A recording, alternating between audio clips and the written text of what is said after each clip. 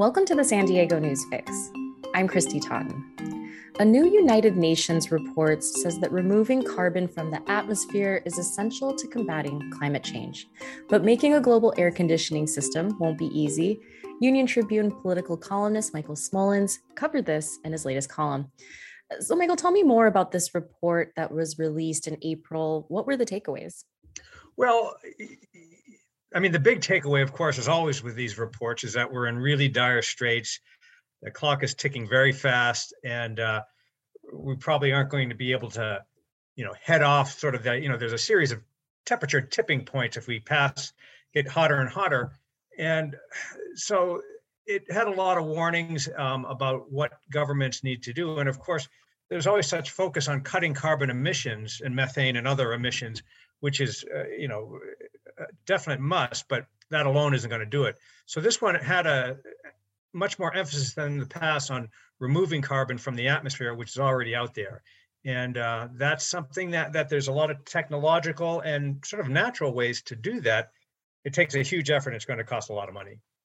Okay, I want to talk about some of those options, but you noted in your column that carbon removal and carbon capture are not synonymous. They're two different things. Before we go any further, would you explain the difference? Sure. I, like everybody, I'm sure I probably use them interchangeably, and they're not. Carbon removal is literally what it says, taking carbon dioxide out of the atmosphere. There are, there's machines that they've developed that can do that still aren't quite cost effective yet. Planting more trees and forests do that, and so forth. Carbon capture is really, when you look at industries that emit a lot of pollutants, there's technology at the smokestack area or wherever that they can capture the carbon before it's released into the atmosphere and then channel that into some sort of storage or other use. So they're slightly different in that regard. Okay, yeah, thanks for clearing that up. That makes sense. So what are our options currently for removing carbon dioxide from the atmosphere? Well, there are many, and some are being done. The county board of supervisors, in sort of a very localized effort on this, wants to look at what the land can do. As I mentioned earlier, that planting certain crops, certain trees and forests, doing more with marshlands. Those kinds of land uses can help suck in and absorb carbon, and sequester it is the term that's often used. People say you need to do that on a very large scale. There's also other things that can be done to basically sort of treat the ocean to become a greater absorber of carbon. The ocean does absorb carbon now, but to pull it in. Some of these might be a little risky. You never know about the unintended consequences. But then there's been a lot of focus and some federal legislation on this about using technology in these machines literally to suck it out, the carbon out of the atmosphere. You use the term, as I did in my column, giant air conditioner. That's part of the equation. Yeah, I lifted that part. Very clever writing. I mean, what does that even look like? I've never even heard of this. Is it a big machine, a small machine? I mean, well, there's going to have to be a lot of them all over the world. Yeah, they can be big, and the ones I've seen just pictures of have like big air ducts, and it sucks them in. Now, as with the regular air conditioner, it's got to run on something, so these can be very energy intensive. They're in that way. Okay, what do you do to power these? And of course, hopefully you get renewable energy to do that, whether wind or solar and so forth. But right now, I don't think that they're quite cost effective in that regard. But there's hope that once the technology gets better and of course the need gets more, the cost may become less relevant depending on how difficult straits we are in. Okay, so Congress member Scott Peters co-sponsored, it sounds like, some federal legislation called Federal Carbon Dioxide Removal Leadership Act. What does that entail? Well, the federal government, Congress and President Biden signed it in the infrastructure bill. There are billions of dollars in there for carbon removal and carbon capture.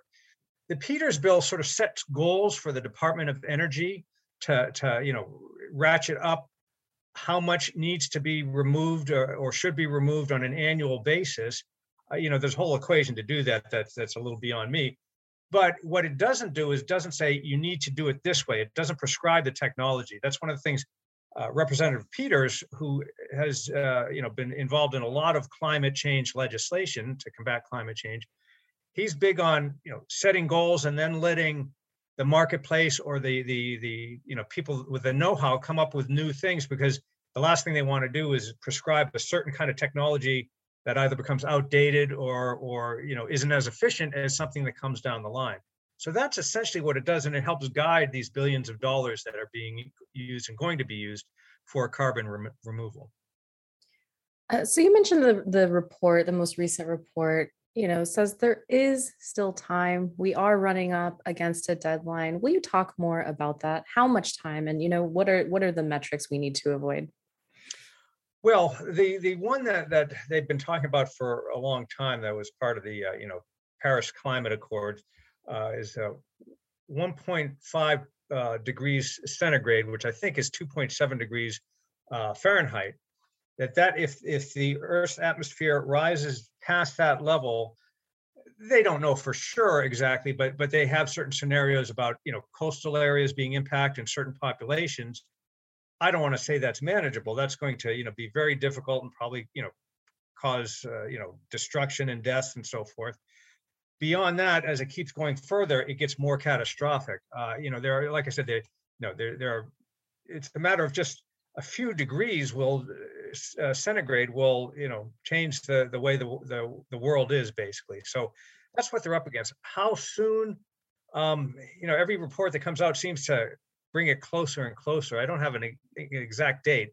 Some people believe that we're already sort of past or will be past the 1.5 centigrade tipping point, that there's nothing we can do on the trajectory we're on to keep that from being surpassed.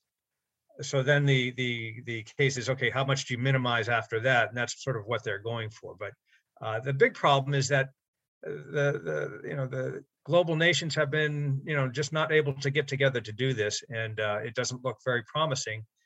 The will just isn't there yet. Michael, anything else you'd like to say about this topic? Well, one thing that stepping back a little bit from that dire aspect, like I said, that it can be avoided or mitigated, people believe, if a lot of effort, a lot of money, and a lot of coordination comes in worldwide very soon. What's interesting, and Congressman Peters talks about this quite a bit, is that they're trying to find market-based solutions. CO2 is actually used in a lot of things. It can help develop feedstock for animals. It's involved in plastic and concrete. So even certain environmentalists say it can be a valuable commodity, and that may if you create a market and that all works out, that could offset the cost. Maybe somebody could make a profit. Who knows? One other aspect, though, is that some people are leery of both removal and particularly carbon capture, because they think a lot of industries want to do that to allow them to keep emitting the carbon dioxide and other pollutants, sort of to offset it, as opposed to really force them to cut and find another way to do business. So those are kind of the dilemmas we're facing. Okay. Well, we'll continue to watch this. Thank you for your reporting, Michael Smolens. Thanks. Thanks for having me on.